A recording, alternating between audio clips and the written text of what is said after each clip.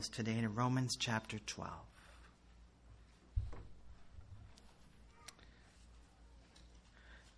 If you read your bulletin, the bulletin says that we're going to cover Romans 12, verse 3 through 21, but we're not going to get that far. Today what we're going to do is cover Romans 12, verse 3 through 8.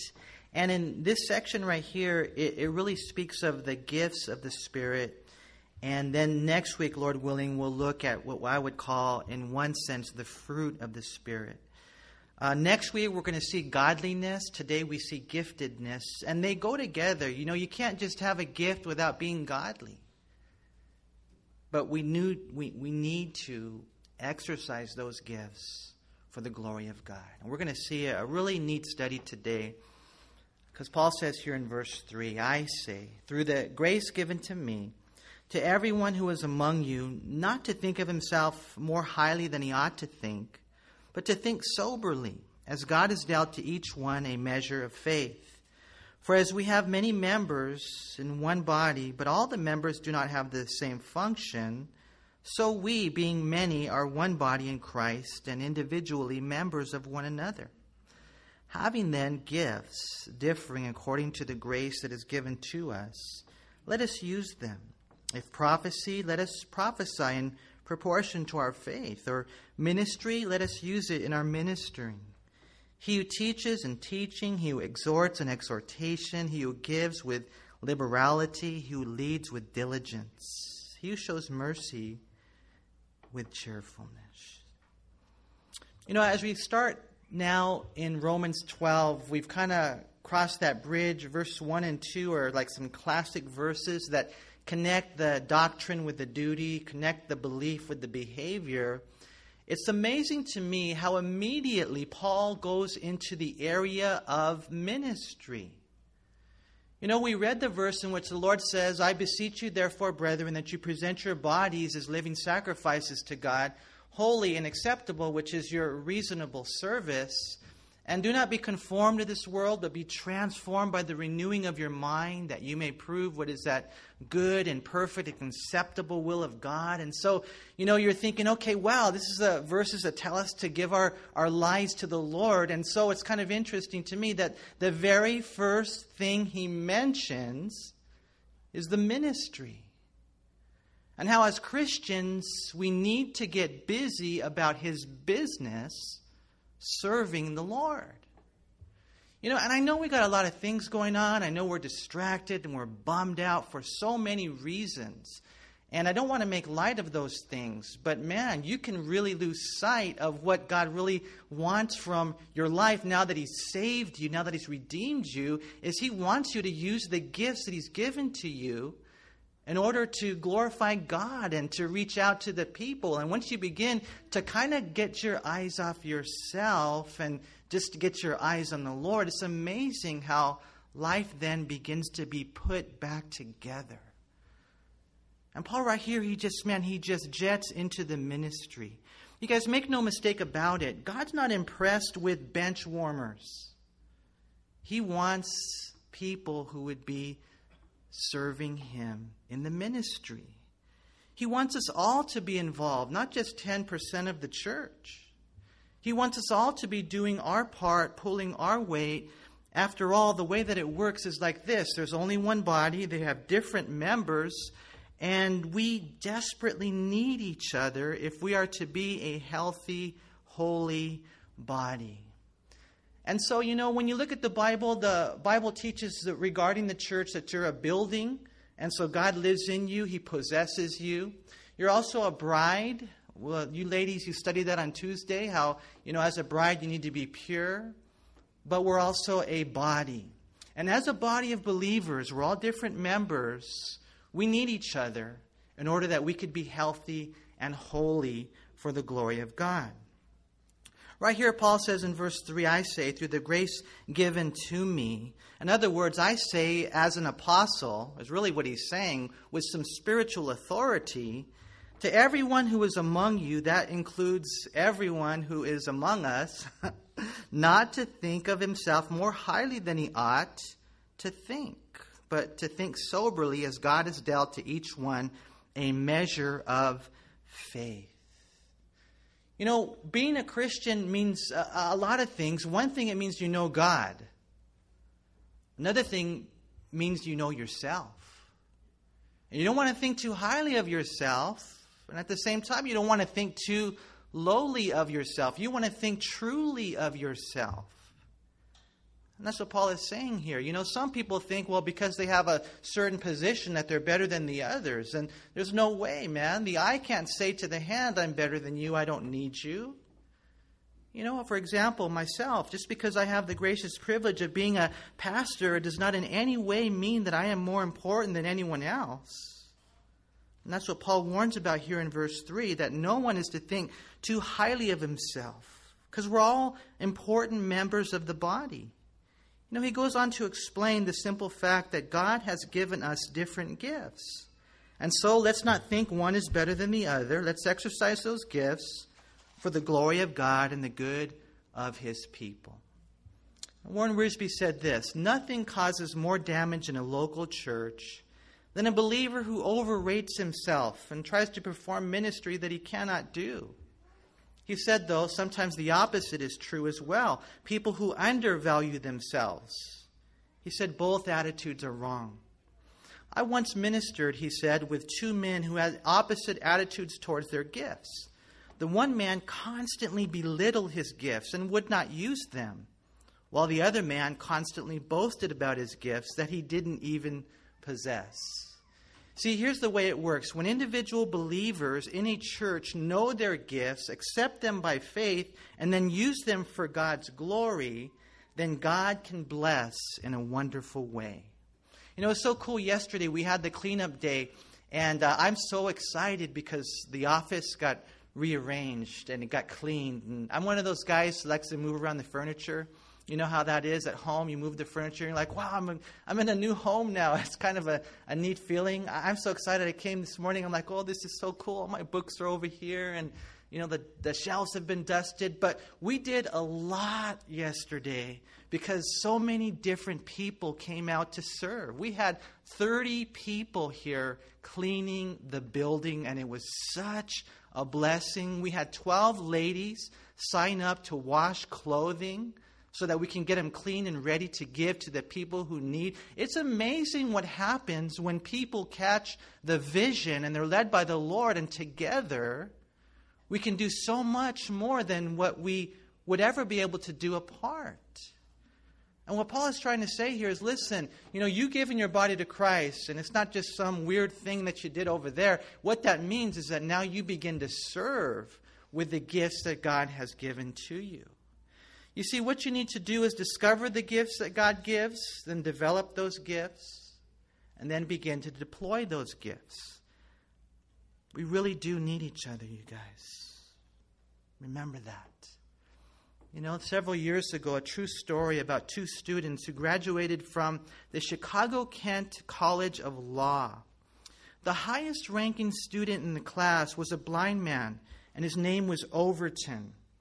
And he received an honor in his graduation.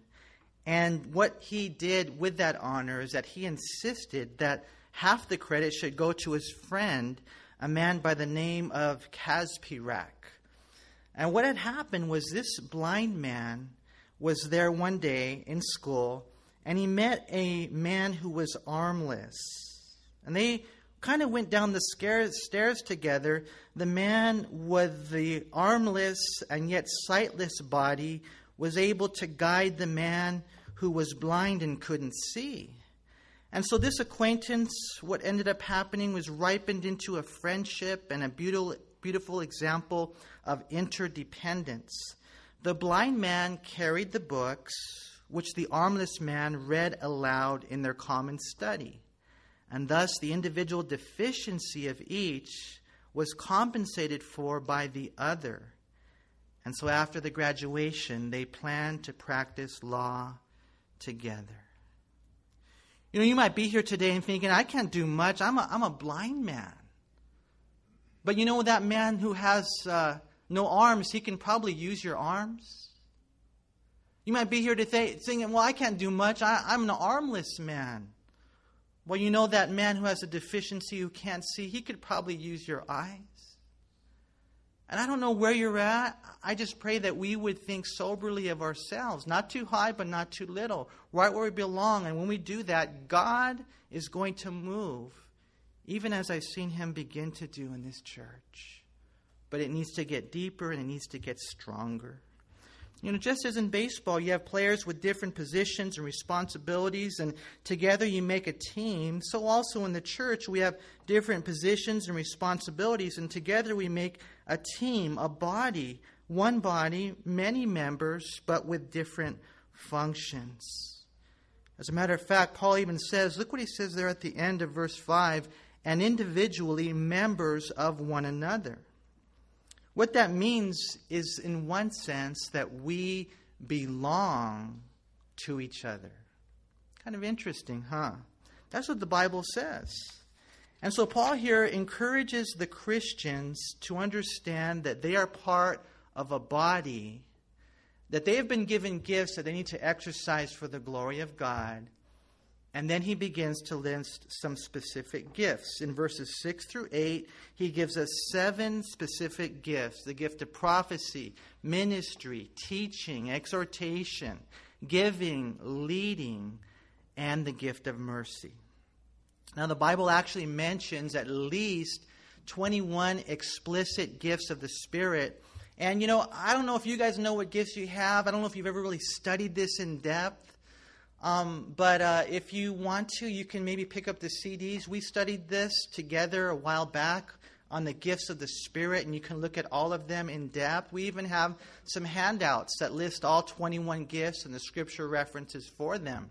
And if you want that, you can see me afterwards, and I'll give you a copy of that so that you can begin to discover your gifts and develop those gifts and deploy those gifts. I think I've mentioned to you guys before, if you don't know what gifts you have, you're like a guy who says, well, I play baseball, but you don't know where.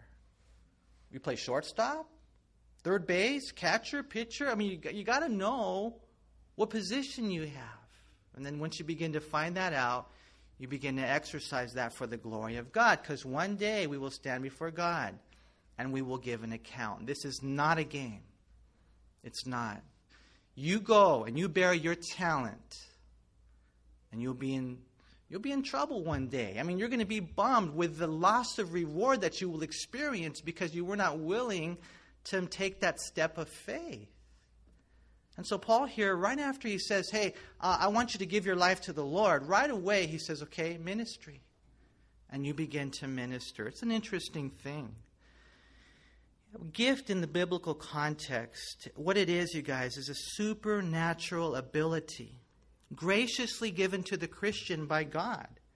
It happens when you get saved or subsequently thereafter, and it's been given to you to give back to the church. It's given to you so that you could invest it into the body and exercise it faithfully for the work of the ministry.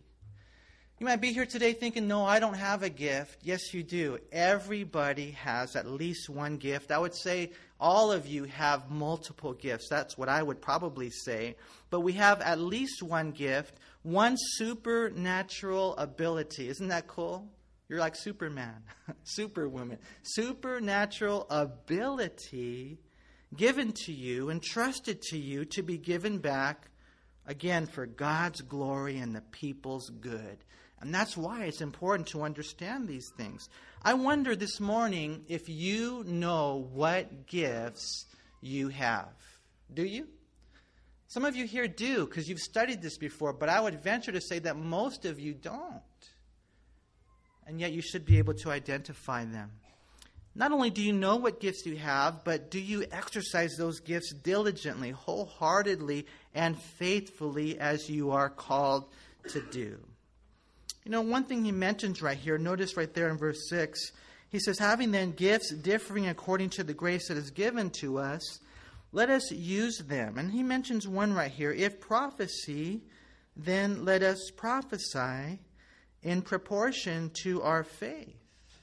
It's kind of an interesting thing as we go through the list, the way that he works it out. He says, if you're a teacher, then teach. If you're a prophet, then prophesy. If you're given the gift of giving, then guess what God wants you to do? Give. It's really simple.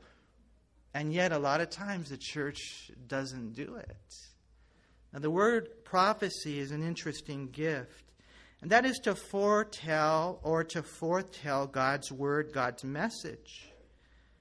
If you have that gift of prophecy where you can foretell, not just expounding the scriptures, but impounding a message from God into the heart of the congregation, then man, use it. Not that, you know the lottery numbers, nothing like that, Like I know what horse is going to come in. That's not the prophecy I'm talking about. I'm talking about foretelling God's message to a heart that God sends you to. And we need those gifts today exercised in the church. Whatever you do, don't be here today doubting that God can give a personal message. Don't be a quencher. God can speak today. And some of you have that gift of prophecy and you've buried it. And God says, listen, unbury it and take steps of faith that you might use it right there in proportion to your faith, because it really is a wonderful gift. As a matter of fact, Paul said in 1 Corinthians 14:1, he said, pursue love and desire spiritual gifts, but especially that you may prophesy. That's pretty interesting if you think about it. He says, pursue love. How many of you say love is important? I mean, it's important, right? Spiritual gifts, okay, that includes all of them. But Paul says, especially that you might prophesy. Why is that? Because the church is waiting for the one who has penetrated the veil and has gazed with inward eye upon the wonder that is God and has heard his voice, and then comes back and relays that to the people. How we need fresh manna in which God gives us a message and we give that message to others. Now, of course, the Bible does say to test the prophets, make sure they're not, weird or anything. But, man, don't despise prophecies.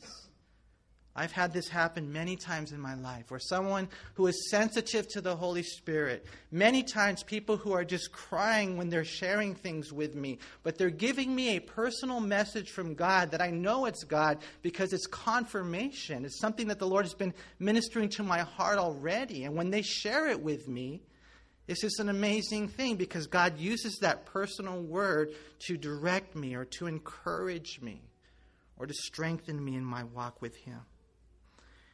Man, tragically, there are some who doubt this and deny this, that God still does this, but they have no biblical basis for their denial. God help us to know that the Lord continues to prophesy, and if you have that gift, to exercise that gift accordingly. I see here the gift of prophecy, and then look at verse 7. We have the gift of ministry. He says, our ministry, let us use it in our ministering. It's, again, very simple. Now, some people will divide these gifts right here, these 7 gifts, into the speaking gifts and the serving gifts. And that might be true. Here we have a serving gift. The Greek word is diakonia, and it describes a person who executes the commands of another. It's where we get our English word deacon from, diakonia, deacon. And although we are all called to ministry in one way or another, I have seen it, I don't know if you've seen it, but there are those with that supernatural gift who have it in themselves so deeply. They're moved, they're motivated to ministry, man. They just cannot escape. It burns inside of them to serve the living God. And when you see someone like that and they're just busy about their Father's business and they are not caught up with the cares of this world, they love the Lord more than anyone else and anything else, and they just get so involved and busy about His business. To me, it's just an amazing thing. It's a beautiful thing. And I see people like that and I think, wow, they've got the gift of ministry. While others, trying to get them involved is like pulling teeth. Don't want to serve. Well, what's better in life than exercising the gifts that God has given to you? well, the church isn't perfect, so I'm not going to serve. You're never going to find a perfect church. Never. And if you join it, you're going to mess it all up, man. You're going to jack it all up because you're not perfect. Well, yeah, but I'm more perfecter than they are. No, you're not. And so you know what? Serve the Lord.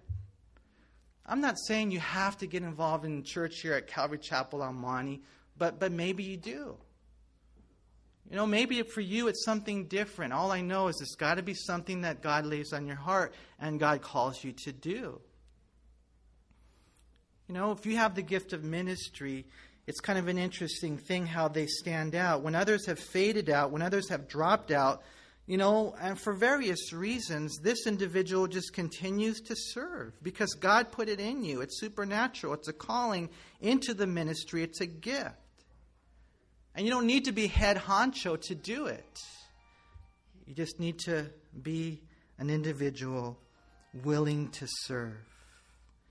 Here we have the gift of prophecy. We have the gift of ministry. And we have the gift of teaching. He says right there, he who teaches in teaching. And so you say, yes, as a matter of fact, I am a teacher. I teach over at the prestigious university down the street.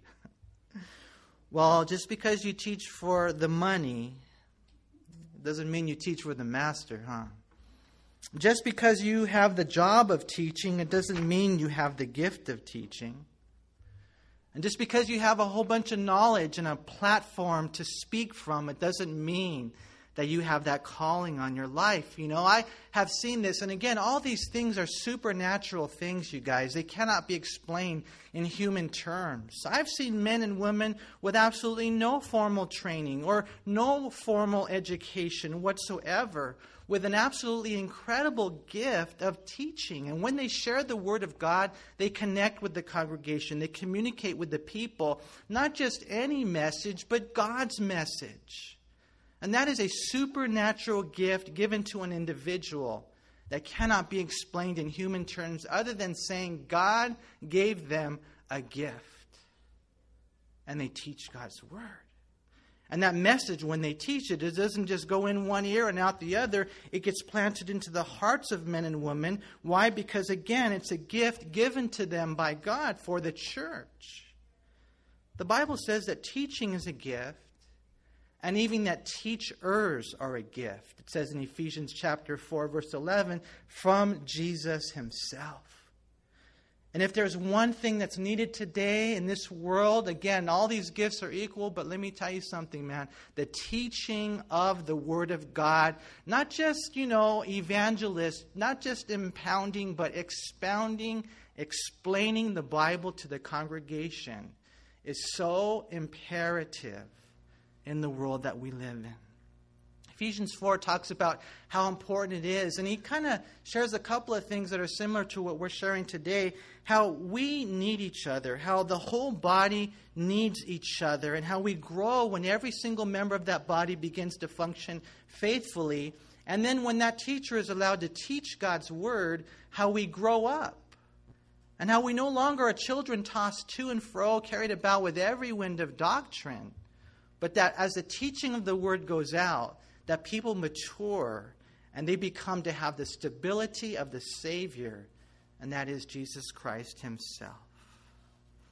If you have that gift, you're a teacher, then what are you supposed to be doing?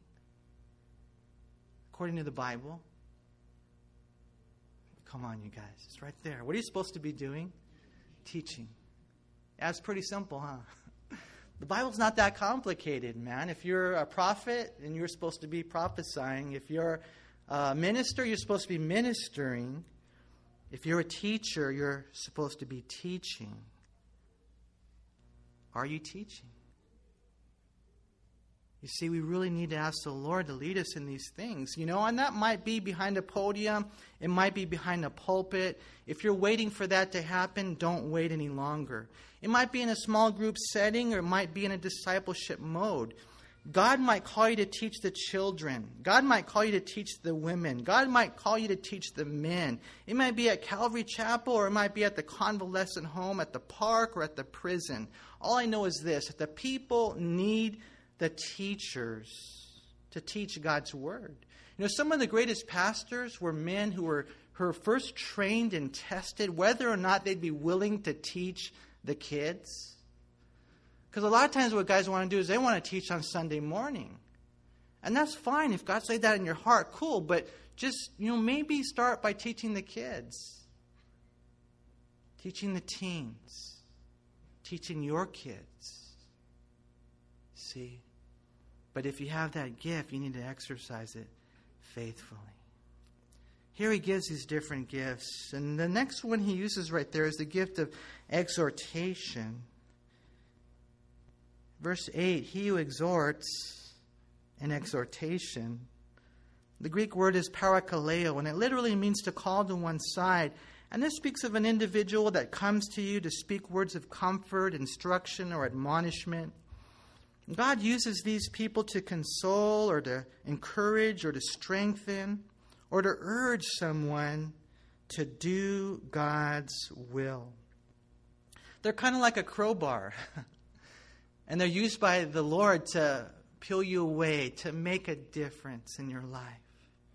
And when they speak, it just burns inside. I don't know if you ever met someone like that, but they just have a way, they have a knack, they have a gift to come alongside and to strengthen you with their words. Like I said, these are gifts of service. These are gifts of speaking. God help us to open our mouth and to let these words flow from our heart. If you have that gift of exhortation, we see it so beautiful in the book of Acts. If you want to turn to a few verses over in Acts chapter 2, we see it in verse 40. It says, "And with many other words he testified and exhorted them, saying, 'Be saved from this perverse generation.'" This is Peter with the gift of exhortation. If you go over to Acts chapter 11, we see this over and over again in the early church. In Acts chapter 11, in verse 23, speaking of Barnabas, it says, "And when he came and had seen the grace of God, he was glad and encouraged them all that with purpose of heart they should continue with the Lord." And Barnabas had a strong gift of encouragement. I don't know if you guys knew that. A strong gift of exhortation. Just as, with every gift, there are degrees of faith. There's degrees of grace given in every gift. But Barnabas was known as a son of encouragement. And the thing that I love about Barnabas is that he was used by God one day when there was a work going on in the church of Antioch. He was used by God to travel north and to look for this guy named Saul, to bring him to the church so that he would be involved in the ministry. And I don't know what Saul was doing for sure. I mean, maybe he was involved in little things here and there. You don't hear really much about what Saul was doing during that time, later known to be Paul. But it was because of the gift of exhortation, this son of encouragement. It was because of Barnabas exercising his gift faithfully that Paul the apostle was then used by God to change the world. But you see what happens? Later on, Paul passed Barnabas, so to speak, in one sense. But see, it began with Barnabas being faithful with the gift that God had given to him. You see this over and over again in the book of Acts. Later in Acts chapter 14, Paul became the encourager. In verse 22, it says, strengthening the souls. Oh, that's so cool, man. Strengthening the souls of the disciples, exhorting them to continue in the faith, and saying we must, through many tribulations, enter the kingdom of God. When you have that gift of exhortation and you're sensitive to the Lord and you go up to that brother or that sister, or you say that word, whatever it might be, what a difference it makes to them. It strengthens their souls.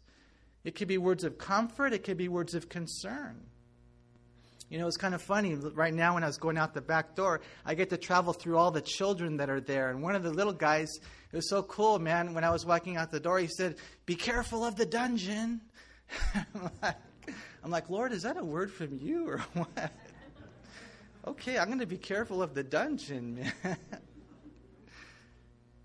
And the word of the Lord comes to us through the mouth of babes. Look at in Acts chapter 15, verse 32. It says, "Now Judas and Silas themselves, being prophets also, exhorted and strengthened the brethren with many words."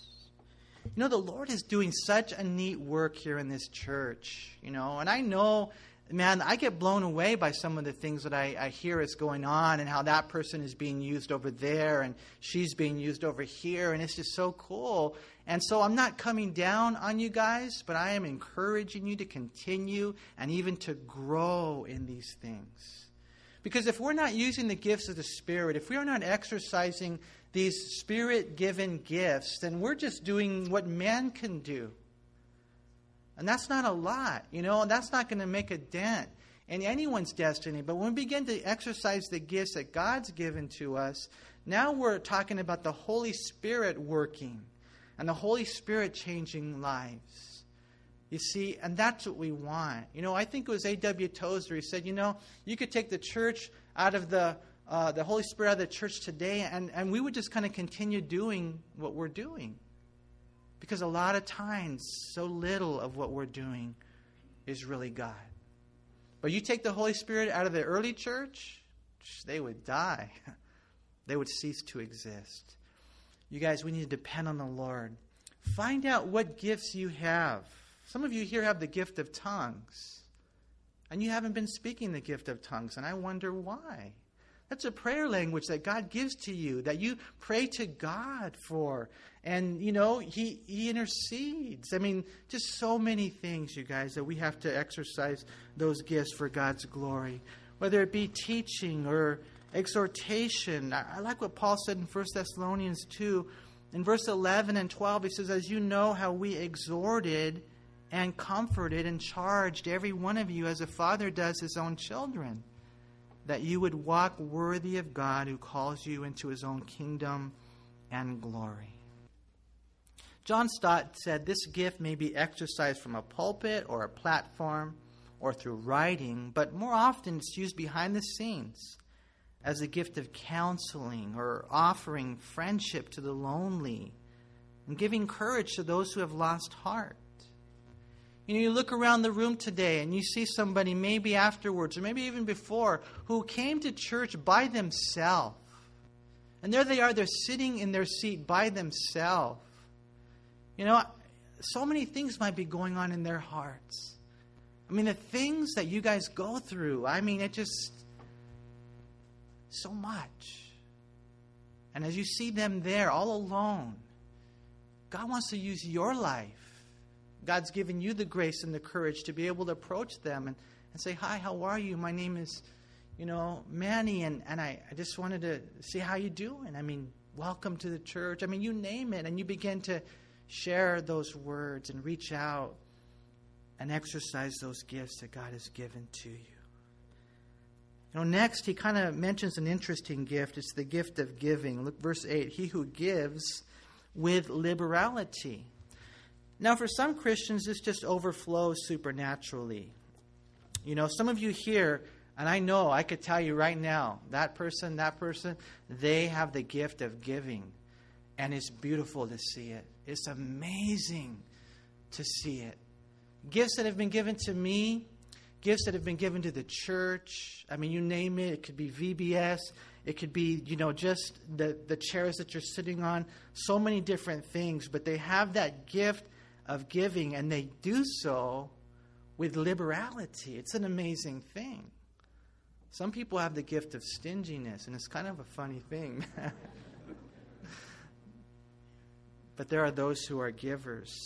And you don't just give the 10%, you give above and beyond. It might not just be financially, it's in other areas.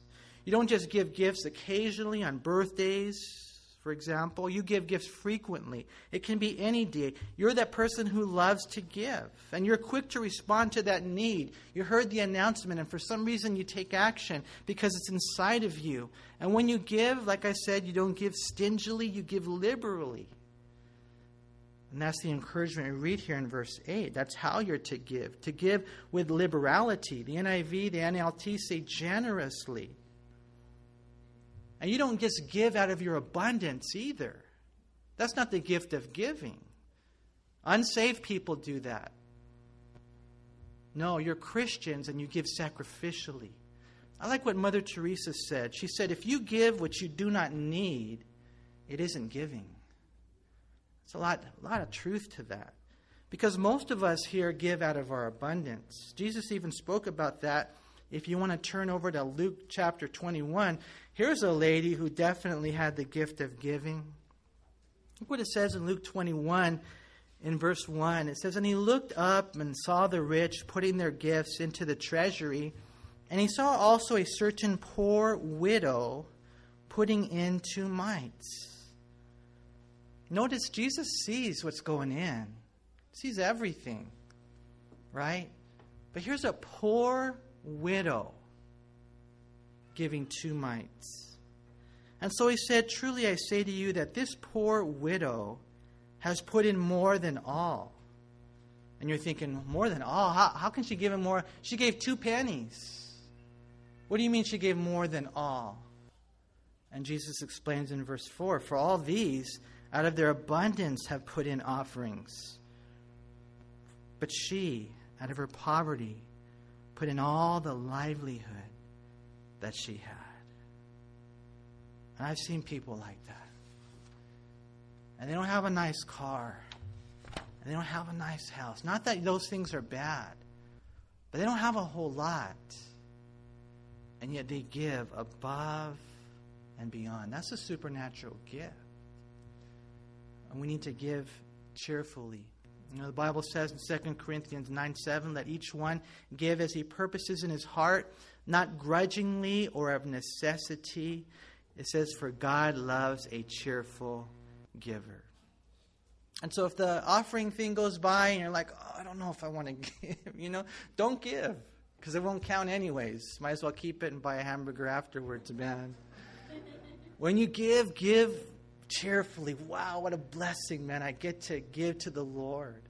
I read a story about a little girl and a mom, and her mom wanted to teach her daughter the moral lesson of giving. And so she gave the little girl a quarter, and she gave her $1 for the church. And she said, put whichever one you want into the collection plate and keep the other for yourself. And so when they were coming out of the church, the mother asked her daughter which amount she had given. Well, said the little girl, I was going to give the $1, but just before the collection, the man in the pulpit said that we should be cheerful givers. I knew I'd be a lot more cheerful if I gave the quarter. So I did. And you may laugh, but you know what? For a lot of us, that hits home. If you have the gift of giving, give with liberality. Or maybe you're here today and you have not only the gift of giving, but back in the book of Romans, the gift of leading. That's what he says right there. He exhorts in exhortation, he gives with liberality. He who leads, it says, with diligence. Now, the Greek word means to rule, to care for. And it's what God gives to those who he sets in places of leadership, so that leaders would influence others for God, others for good, leading them primarily to the Lord himself. And if you have that role and responsibility, the Bible says that we should lead, it says right here, with diligence. If you're a leader, if you have any form of responsibility in leadership, then please take that so seriously. The Bible says to do so with diligence. The Greek word for diligence, it means to be earnest. It means to strive after something. If you're here today and you're a leader, an overseer, an elder, a pastor, please understand God wants you to lead with diligence, and that is careful, persistent work and effort. If you have that responsibility of being a leader, can I ask you a question? Are you leading those entrusted to you? And if so, where are you leading them? You know, I've always shared with you guys that I believe a good leader is a good follower of Jesus. And when you follow Jesus, you keep the people close to you as well because you care so much about them.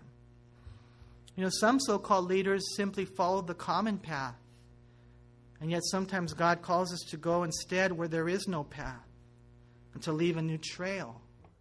And that's why it's so important that we follow the Lord and we lead his people, to do so with diligently. You know, a Chinese proverb says this: be first in the field and last on the couch. That kind of resonates within my heart. Abraham Lincoln said, the leading rule for a man of every calling is diligence. Abraham Lincoln said, never put off tomorrow what you can do today. I mean, if you think about it, even a mosquito doesn't get a slap on the back until he starts working. Right? And so we need to start working. We need to be diligent as leaders. One guy said this: no one ever attains very eminent success by simply doing what is required of him.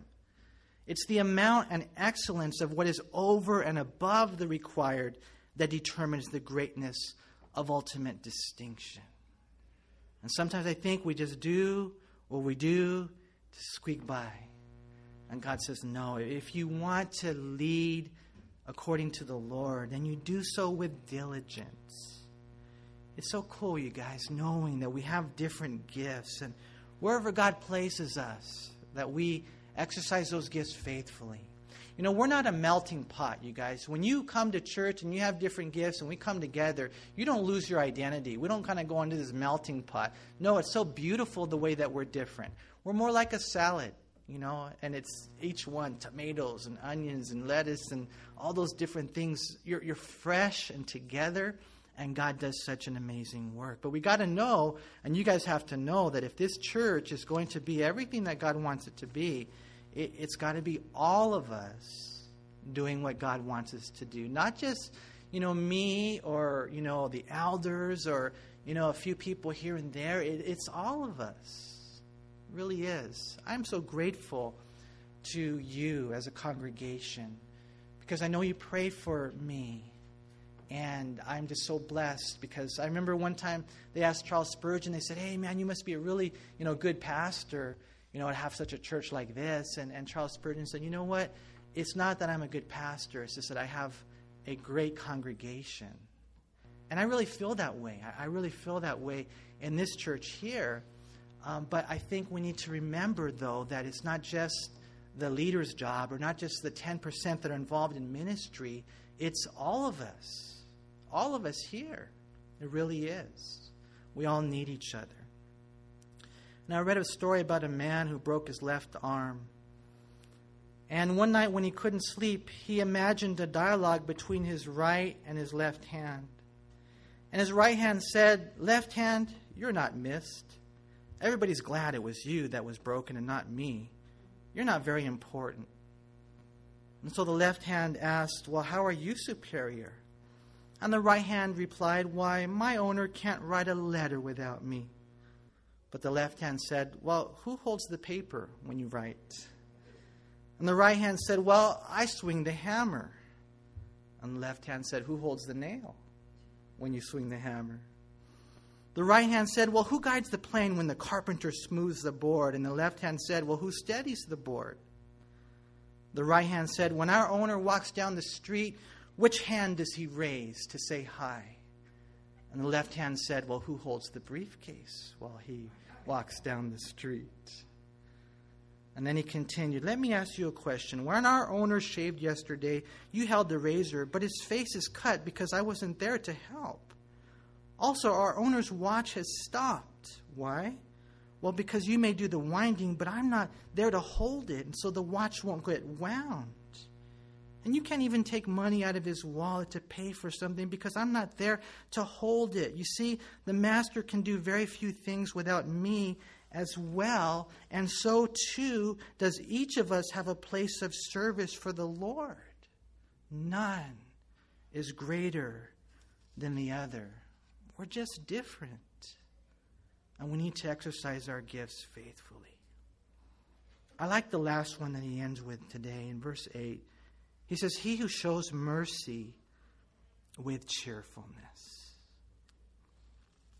You know, mercy is not getting what you deserve. Mercy is a heart of compassion when you see someone who's in need, and maybe they're not worthy, but you reach out to them nonetheless. And I think we really need this in exercising even our gifts because none of us are worthy. You may look at that pastor or that individual and say, I'm not going to do anything for them. I don't even want them to succeed. That's not mercy. You know what? None of us is worthy. But together, when we take up our responsibilities, God is going to do a great work. John Stott said, since our God is a merciful God, his people must be merciful too. And to show mercy is to care for anybody who is in need or distress, whether foreigners, orphans, widows, the handicapped, the sick, the dying. Even though we know we're not worthy, God wants us to show mercy. You know, sometimes I think, and I don't know for sure if I have the gift of mercy or if I'm just a knucklehead. I think a little bit of both, But, some people, Manny, you're too soft. You're too soft. And maybe I am too soft. I don't know for sure. But, man, I know God has shown me so much mercy. And I think that helps me to show mercy to others. And I think if we take a good look and we just, Lord, you've shown me so much mercy, then we're going to extend that to others as well. But we're living in the last days. And we need to make sure that we know what this is all about.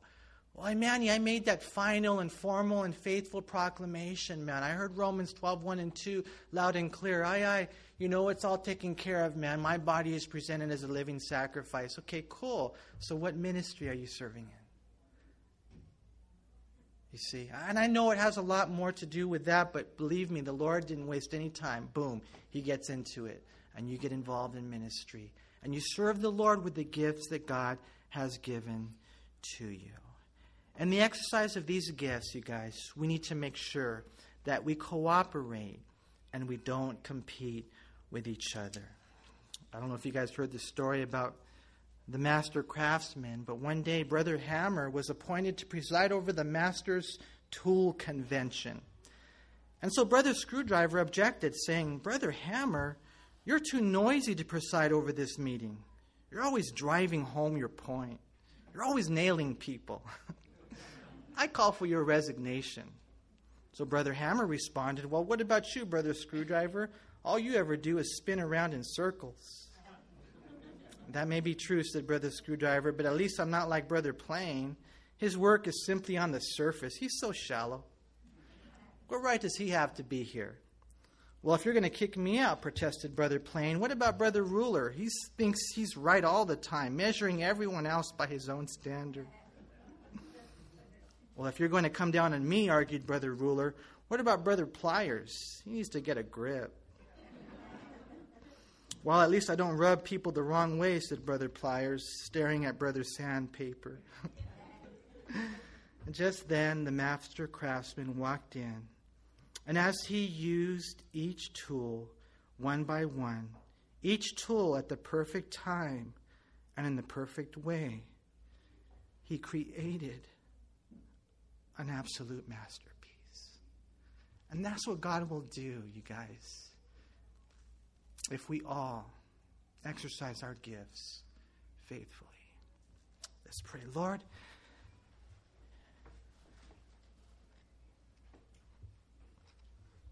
we thank you so much for your word, Lord.